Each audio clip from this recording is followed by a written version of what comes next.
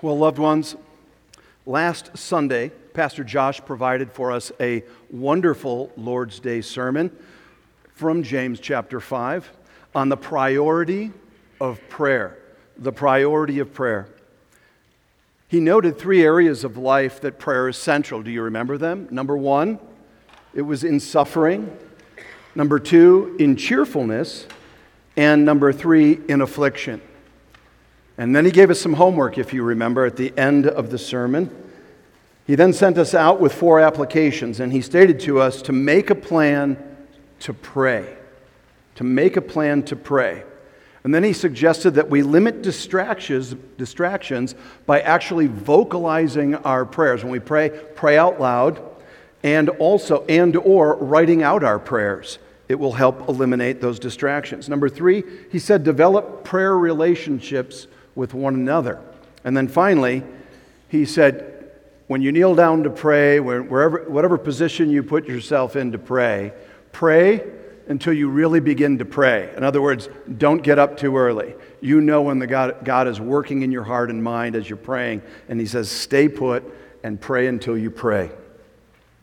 So this Lord's morning, as we continue this theme of prayer, by God's grace, we will learn how to pray for the church, i.e.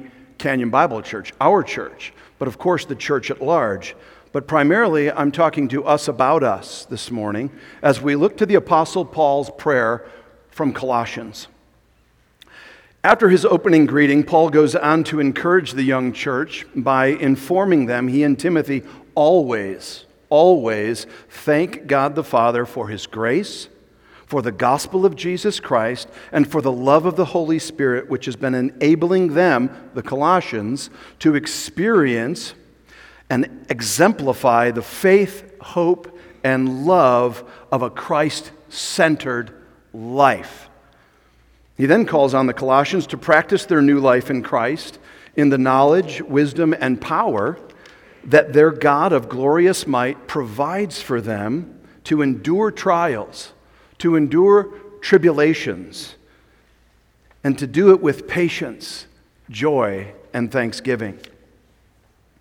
This brings us to Paul's prayer this morning for our church. He's in Colossae, and we're going to take a look at chapter 1, verses 9 through 14 in a moment. I believe this is going to be an excellent prayer model for us. All the scriptures, all the prayers in the Bible are excellent models for us. But this morning I specifically think that this specific prayer, is going to help us to remember our blessings, to remember our obligations as Christians to God and one another, and realize the glorious potential you and I have because Christ redeemed us. Not worldly potential, but potential to serve the Lord and serve Him well. The title of our sermon this morning is How to Pray for the Church. You could even put in there how to pray for Canyon Bible Church if you like. We have 2 simple points really coming from our text. Pray we become filled with the knowledge of God's will. That's our first point. And number 2, pray we live lives worthy of our Lord. So how to pray for the church. Pray we become filled with the knowledge of God's will. Wouldn't that be fantastic to know exactly what God wants us to do? Well, He does tell us in His Word, but to be reminded of it and to care for one another and to be praying for one another to do just that. And then pray to live lives worthy of the Lord. We're going to unpack that a little bit as we get going. Here's our main point. It's very simple. It's right from the text. Pray we, Canyon Bible Church, pray we may be filled with the knowledge of God to live lives worthy of our Lord. Pray we may be filled with the knowledge of God to live lives worthy of our Lord. I want to take a moment to read to you Colossians chapter 1, verses 9 through 14. You do not need to stand because of our wonderful ramp, but I know you'll be standing in your hearts, right?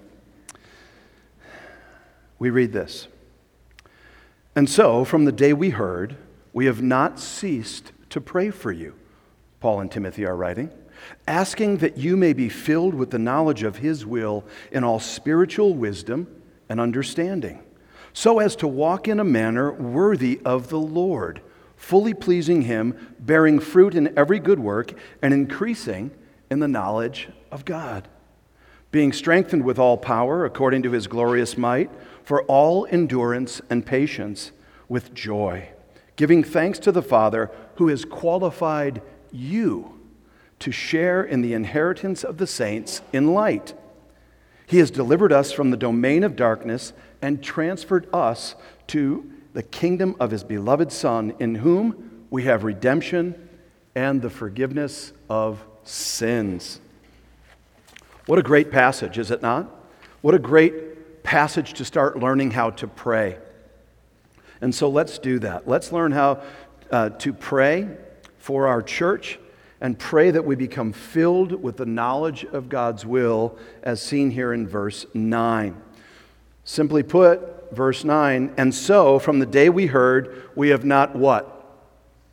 We have not ceased. We've not stopped. Can you imagine? We've not stopped to pray for you.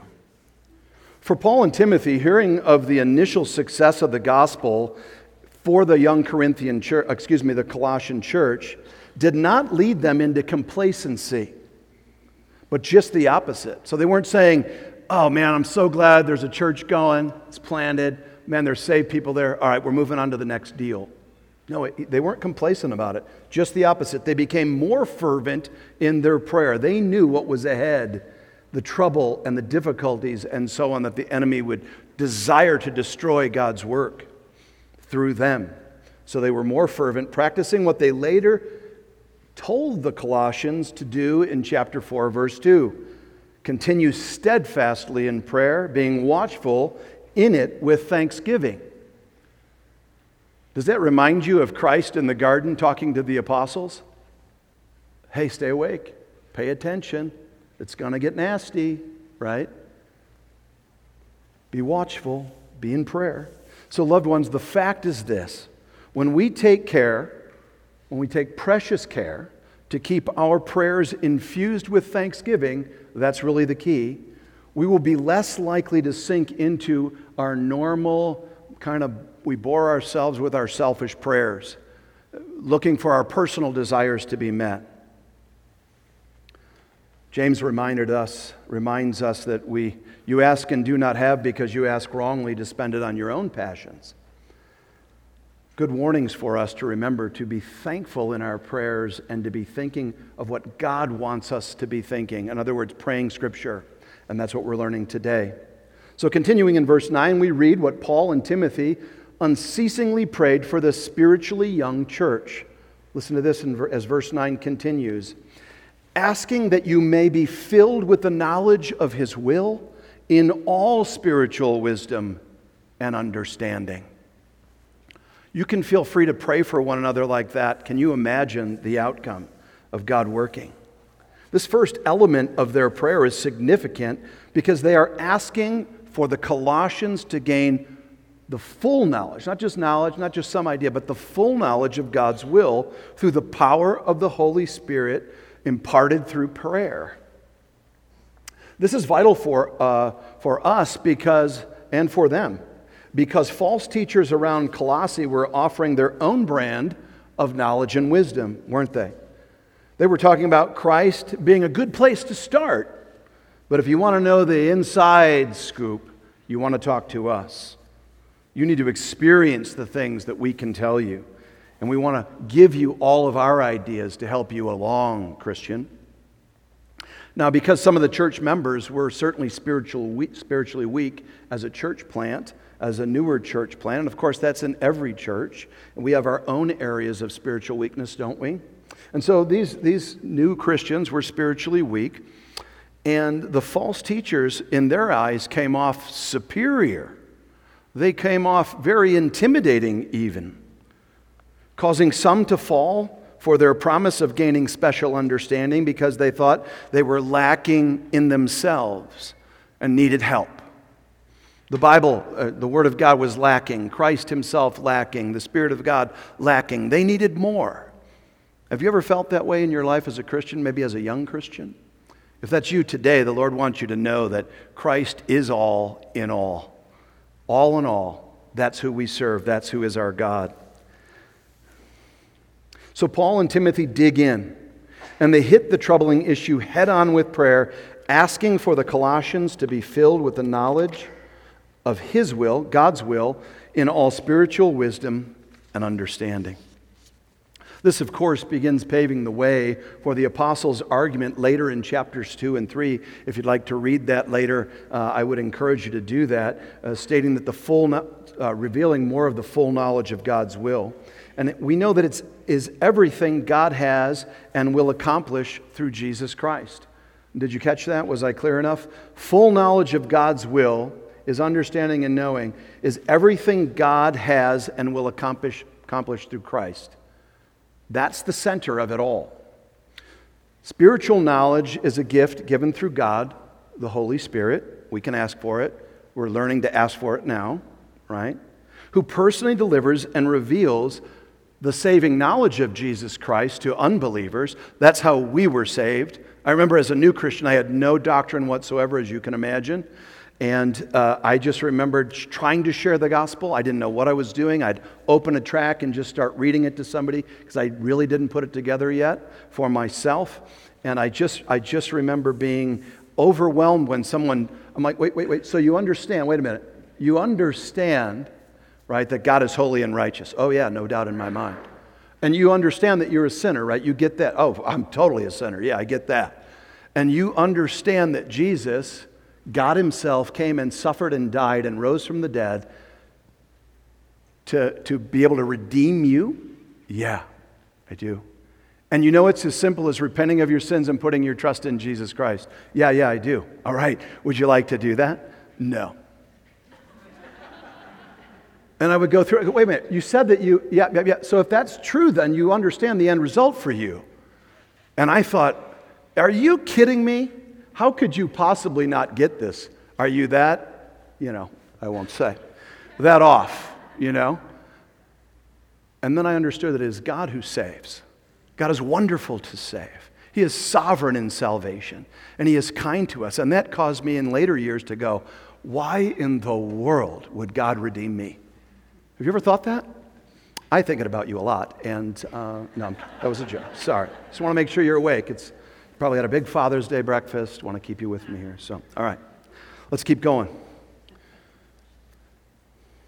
So we know that it's the Holy Spirit lavishing knowledge, the Word of God, as the primary source of knowledge, not what you feel, not what come into your mind, not the result of a bad dream from pepper steak late at night.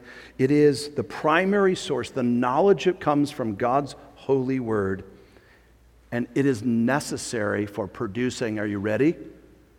The Christian mind. If you want the mind of Christ, you need the Christian mind.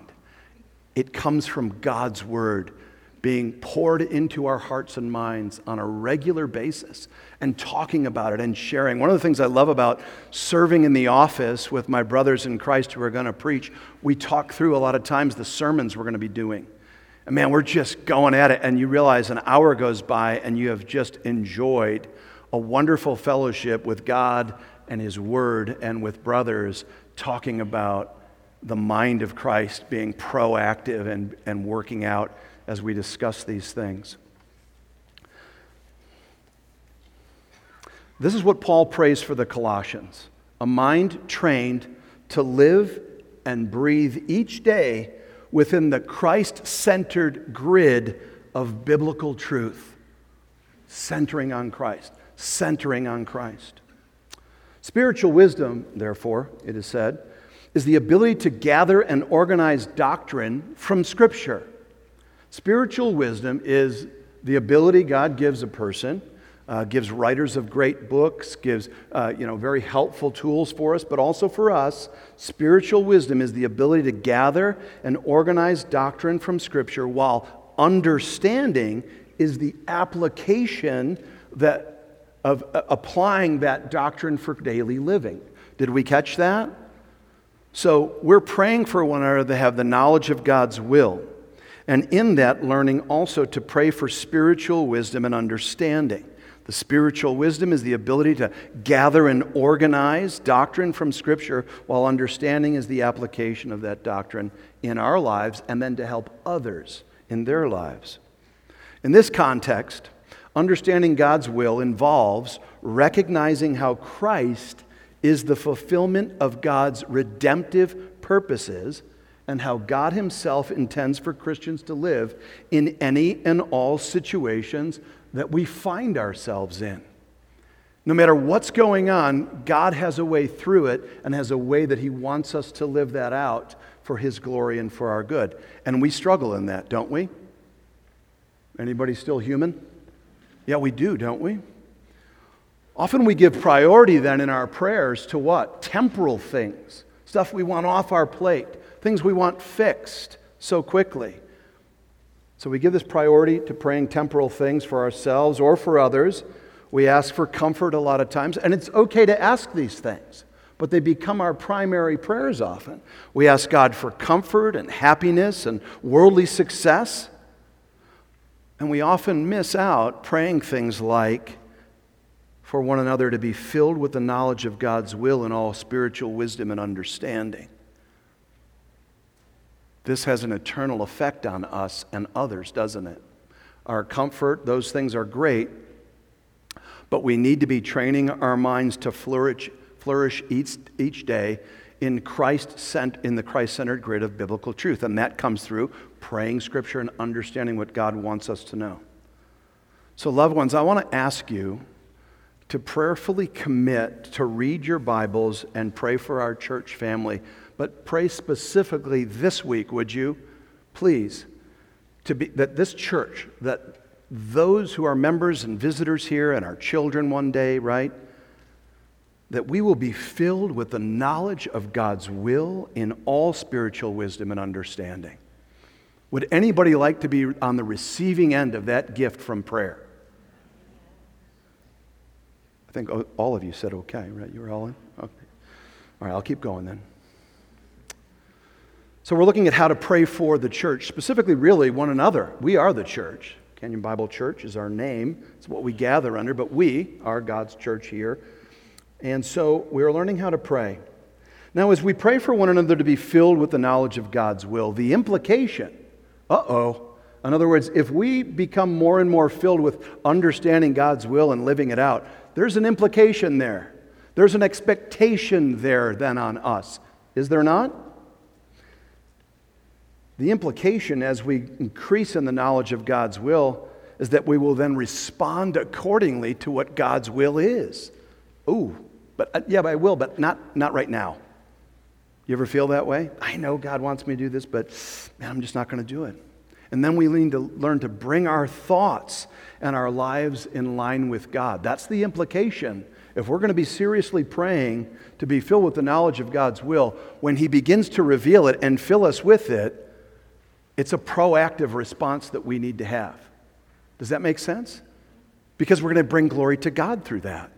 He reveals things to us that we would bring Him glory and encourage and bless others. So this is why we also need, our second point, to pray that we live lives worthy of our Lord. Oh boy, it sounds like a works gospel. Hold on. So we're learning how to pray for our church. We're learning that we need to be praying to be filled with the knowledge of God's will. And now we move to praying that we live lives worthy of our Lord. How glorious would that be? How beautiful would that be? How unlike our natural self would that be?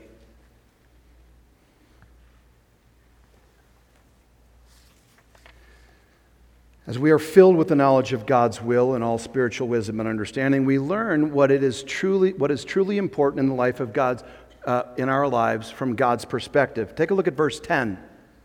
He wants us to walk in a certain way. In other words, He wants us to live out our lives a certain way. That's what walk here means, right?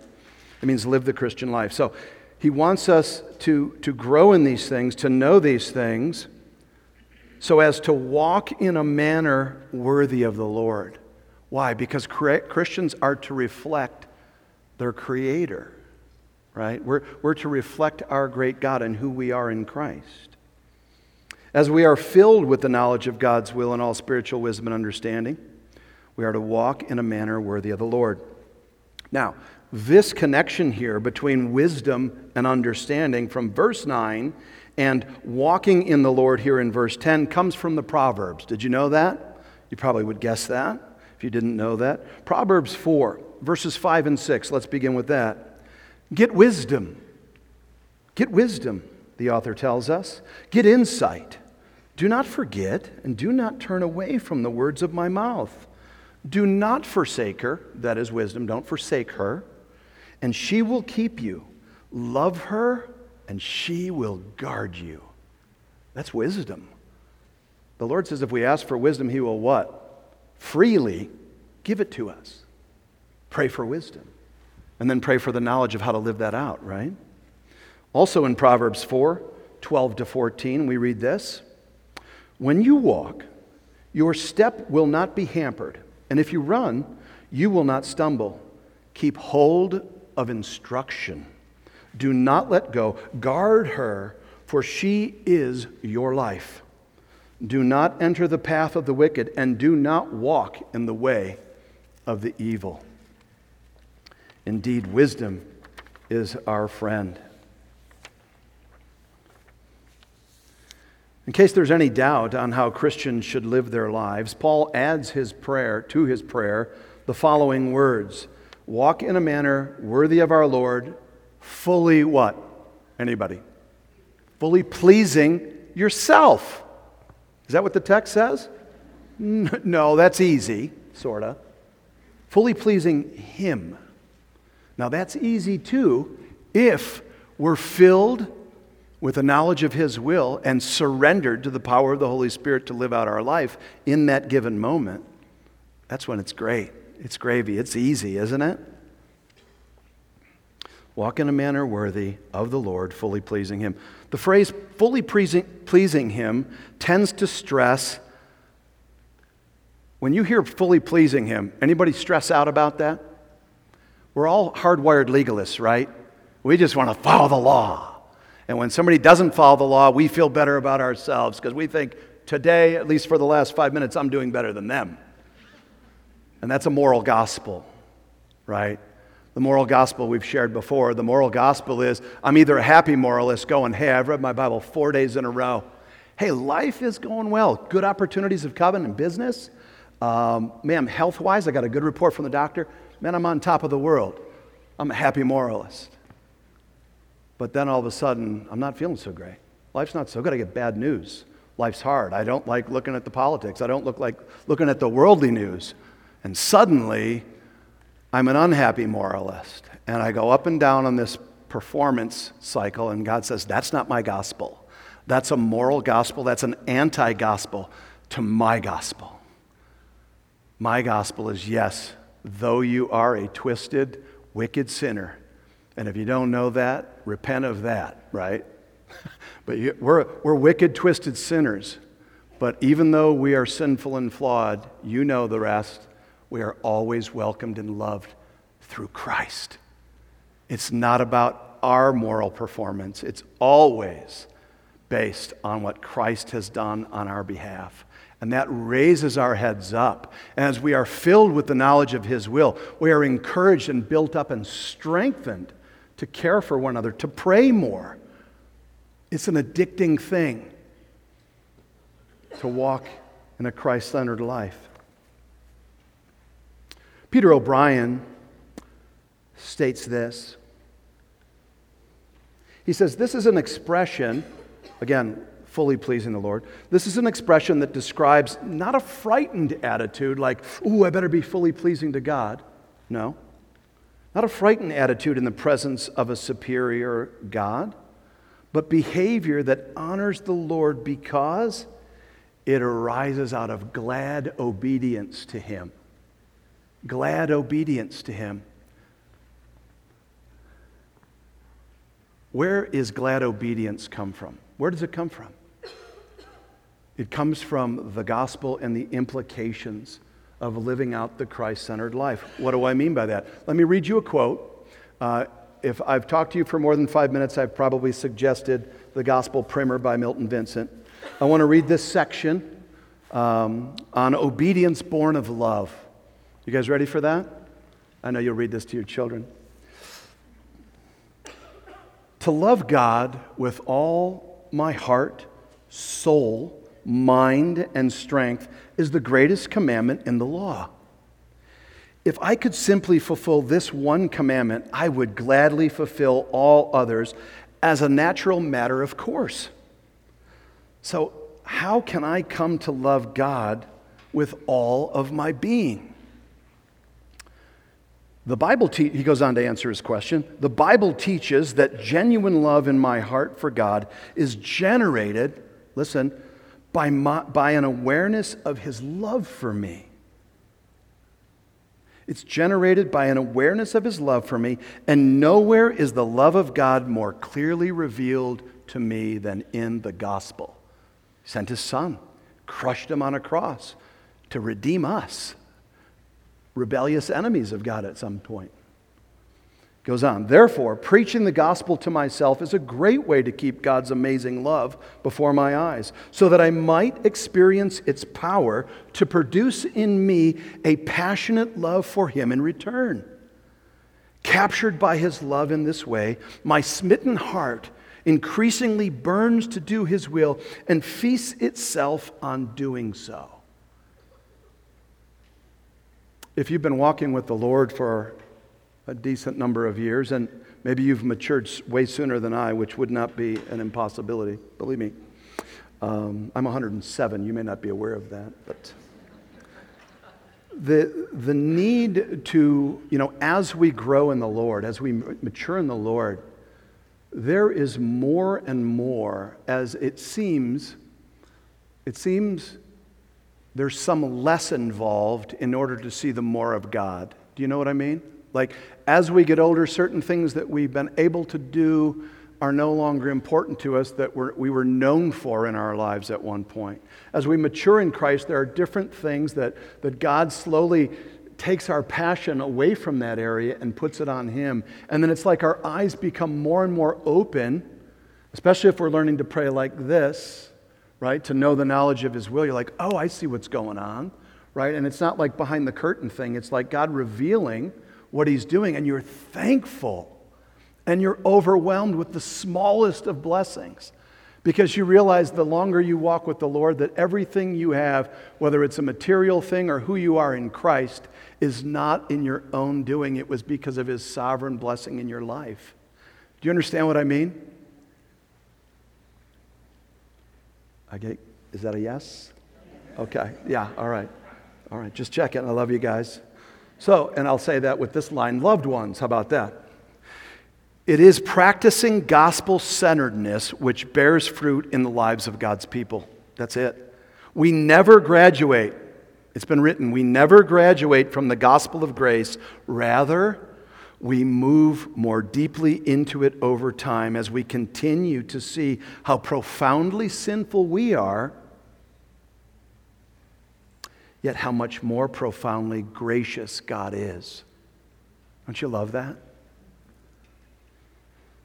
So what does behavior that honors God out of glad obedience look like? Well, thankfully, the authors give us the answers here in our passage this morning. We'll look at 4 traits of a Christian's life that it brings pleasure to God. He loves us. He sees Christ in us, and so we are pleasing to him. But when we respond, right, like we love our children, but when they respond with the things that are vital for them to do or learn, we're even more pleased in that sense. So the first trait the apostle prays for the Christians is to be bearing fruit in every good work. Bearing fruit. What does that mean? First of all, every good work, what is that? Every good work is the fruit of our salvation. It's the fruit of salvation in the life of every Christian, but never a prerequisite for entering in to our relationship with Christ. Are you catching that? We don't do good works to enter into God's approval from non-Christian to become a Christian. No, that could never happen, or his son died in vain. We wouldn't need a Savior. But Christ himself, God himself, died for our sin. And he surrendered that to his Father. So that the prerequisite is God redeeming us and us living out these good works to bring glory to God. Does that make sense? In Colossians 1, 5, and 6, just previous to these verses, Paul declared, the word of truth, the gospel, is bearing fruit and increasing, as it also does among you. Wait, they're already saved.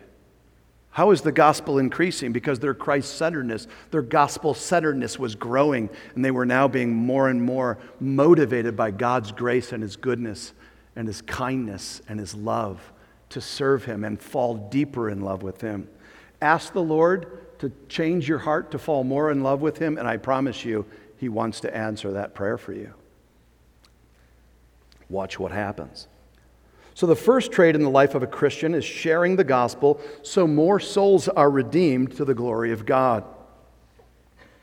What naturally follows then is the apostles' plea to God on behalf of others for profound spiritual growth in all areas of life. Take a look at our second trait. He wants us to pray for a believer's life to increase. Do you see that? Increasing in the knowledge of God.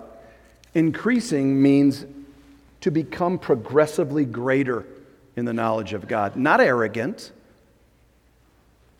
but increasingly greater in personal knowledge of our God. As we increase in the knowledge of our God, our understanding of Him does what? It grows. And then our personal relationship also grows, or I should say, deepens with Him. Why? Because we see how magnificent He is. You're so beautiful. You're so caring. You love me so much. And the more we see that, the more we realize how great and wonderful our God is, and we want to deepen our relationship with Him. Brothers and sisters, please pray for our church family to live in the Word this week and the weeks ahead and increase in the knowledge of our wonderful God. Not that we're lacking in per se, but let's be really on fire. Let's live the Word of God.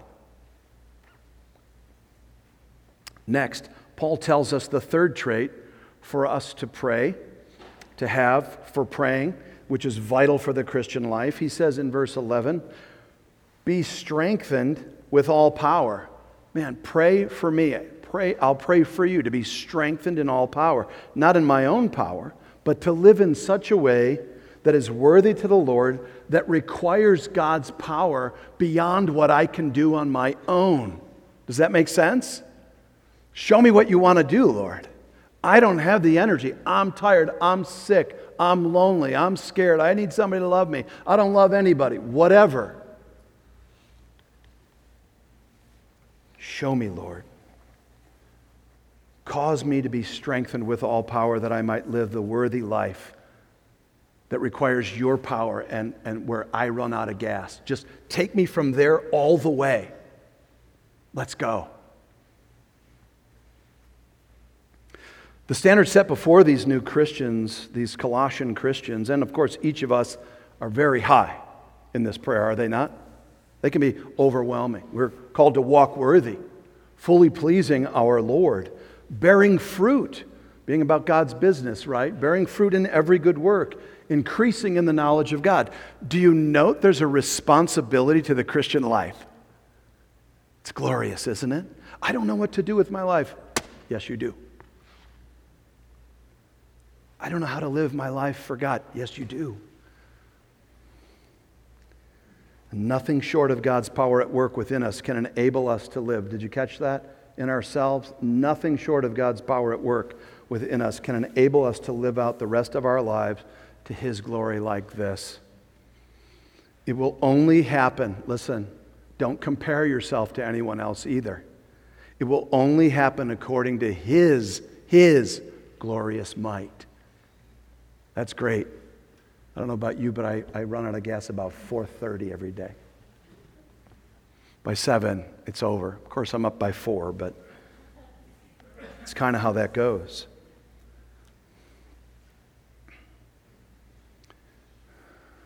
And understand this, that God's glorious might always exceeds our needs.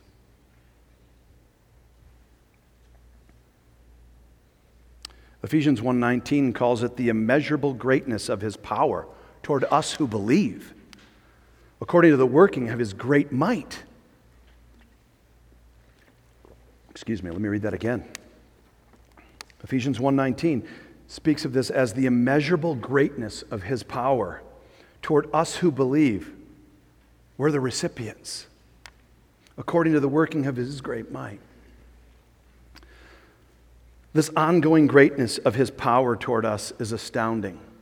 It strengthens us, and it's ours for what purpose? Verse 11, for all endurance and patience with joy. Whenever we endure patiently in his strength as we suffer, we definitely reveal to others that we have hope in something beyond ourselves, do we not? And is that not the point or the reason the Lord may bring suffering in, to bring glory to himself and to strengthen and build us up and mature us? We've been learning how to pray for the church, our church. We learned to pray we become filled with the knowledge of God's will, and then we're looking at pray that we live lives worthy of our Lord. We looked at 4 quick traits: to be praying for one another, to bear fruit, to increase in the knowledge of God, to be strengthened with the power of his might for living the Christian life. And now 4th, and finally, the 4th trait that the apostle prayed for the young church was for them to be giving thanks to the Father. We're tying it back kind of around again to the thankful heart, aren't we? When I have a thankful heart, I want to pray for you more. The more thankful I am for you, the more I want to pray for you. And that goes back and forth, doesn't it? That's how that works. And it's more importantly with the Father. We give thanks to him. In verses 12 through 14, Paul identifies 3 quick reasons for giving thanks to the Father, and we'll close with these. So we're going to expand this 4th trait a little bit. Throughout his epistles, whenever Paul is giving thanks, his inward attitude is expressed outwardly for others to see and hear. He's not being prideful in that. He's a teacher. He wants us to be a learner. He wants those around him to be a learner. That's a great application here for us. Why is it important for all of us to do that? Well, Paul tells us in 2 Corinthians 4:15 why he does stuff. Listen, for it is all for your sake, so that as grace extends to more and more and more people, it may increase thanksgiving to the glory of God. It's great to brag on the Lord, isn't it? Because he gets all the glory. We don't. We get out of the way. So let's glean from Paul's 3 reasons for joyful thankfulness. Are you ready? Paul tells the Colossians his first reason for giving thanks to the Father is because, verse 12, he has qualified you to share in the inheritance of the saints in light. Now that's the inheritance you want. Our Heavenly Father acts on behalf of his people and graciously gives all he calls to himself an eternal inheritance in Christ. Our Heavenly Father acts on behalf of his people, Christians, right? And graciously gives all he calls to himself an eternal inheritance in Christ. How glorious. This is a present reality. This is a fact of what God is doing and has done. In 1 Peter 2:9, he states, you are a chosen race, a royal priesthood, a holy nation, a people for his own possession, that you may proclaim the excellencies of him who called you out of darkness into his marvelous light. We are presently in his light, but it is also a future reality for us which is far greater as we are being made ready for our ultimate inheritance in light, in his light with him. This inheritance is our hope, laid up in heaven as promised, and is none other than the Lord Jesus Christ himself. What an inheritance, to finally see our Lord face to face, to finally know his beauty and grace and overflowing with holiness and kindness and love. All because God the Father qualified us for it. We don't qualify ourselves. There is no earning, as we stated. The Father qualifies us. It was not due to anything we've done, friends. It is all of Him, and we should offer Him joyous thanks for it all day long. For we will learn then when we go into heaven, we'll be doing that all the time, right? Next, in verses 13 and 14, Paul explains the meaning of verse 12 by emphasizing the remarkable change God brings about when He redeems us, when He redeems people. If you have not yet been redeemed by God, listen, please, for the second reason. We're looking at the second reason for joyful thanksgiving. Verse 13, He has delivered us from the domain of darkness, blindness, spiritual blindness, and transferred us into the kingdom of His beloved Son. Like every unredeemed soul and us before we were redeemed, the Colossians had been under the control of the evil one and under his tyrannical rule, in the dominion of darkness. Though it doesn't feel like darkness sometimes when you're unredeemed, until it's all darkness and the Lord redeems you into the light. Paul describes their circumstances in Colossians 1:21. And you who once were alienated and hostile in mind, doing evil deeds. Does that sound like any of us before we were redeemed? I hear that, yes. Talk to that guy, please. But in verse 13, Paul proclaims God delivered us, and that includes Paul himself and believers, from the tyranny of darkness. God freed those sinners and transferred them from here to there into the kingdom where His beloved Son rules, a kingdom wrapped, fully soaked in His love. Christian, that was you and me. And it is for this reason, when we think of these things, we are stirred up with joyous thanksgiving to the glory of God, are we not? When we're thankful, we bring glory to God as well, right? And we get stirred up. This inheritance is our hope laid up in heaven and is none other than the Lord Jesus Christ, as I've stated.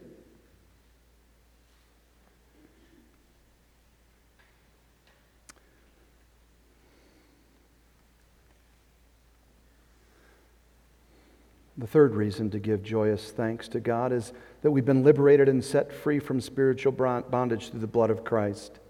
In whom, verse 14, Christ Himself, in whom we have redemption.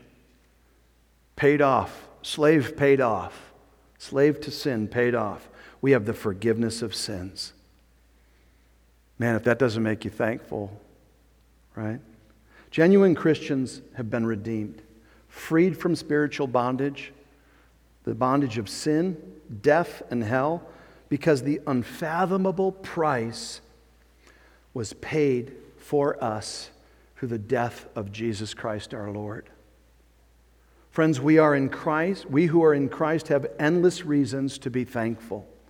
Much to keep our head up and our prayers about this week, regardless of our current circumstances. And don't suffer alone. We want to care for you. Even if you brought it on yourself, we're not going to judge you unnecessarily. I'm kidding.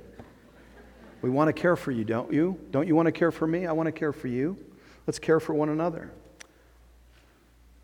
We have this endless reasons to be thankful. We are in Christ. That is our present reality right now. And we bow our hearts in joyful thankfulness because, let me lay some things out for you. Because God's gospel enables us to deal with momentary experiences because it assures us of the permanence of His promises, of God's promises. Our fleeting experiences, no matter how difficult, are dealt with because God shows us the permanence of His promises. Yeah, this is tough, but I have this comment. When we are momentarily afflicted, we are certain that we will not be crushed. Why? Because Jesus was already crushed on our behalf. We're going to make it. When we are persecuted, we know that God will not forsake us. Why? Because Jesus was already forsaken in our place to the nth degree. And when we one day experience death, we need not fear as Christians. For we know that we will experience resurrection life because Jesus bore the penalty of death on our behalf. So friends, as a church growing in the knowledge of Christ and His will and seeking to walk worthy of Him, you and I can begin to expect more and more of our Lord, of actually seeing the greatness He's already doing around us, and so much more as we fervently pray through Colossians 1, 9 through 14, for one another, with joyful thanksgiving to God in our hearts. This morning we've looked at how to pray for the church, our church. We learned to pray in a way that we become filled with the knowledge of God's will. And we learned to pray that we will live lives worthy of our Lord. The main point was, as you know, pray we may be filled with the knowledge of God to live lives worthy of our Lord. Amen? Let's pray. Father, we stand before you now. I pray motivated and excited about you and your goodness to us. This incredible bounty of kindness you have lavished on us in your word this morning, not necessarily my preaching, but your word is powerful. We trust you, Lord, to be working these things out. Give us a desire to pray like this for one another. May even our past circumstances where we were feeling alone and empty move our hearts to want to pray, even though we don't feel that now, but move our hearts in that way now to encourage one another, that we would have the eyes to see our friends and family around us who are going through difficult times, who have weak knees, who need us to help bolster them up,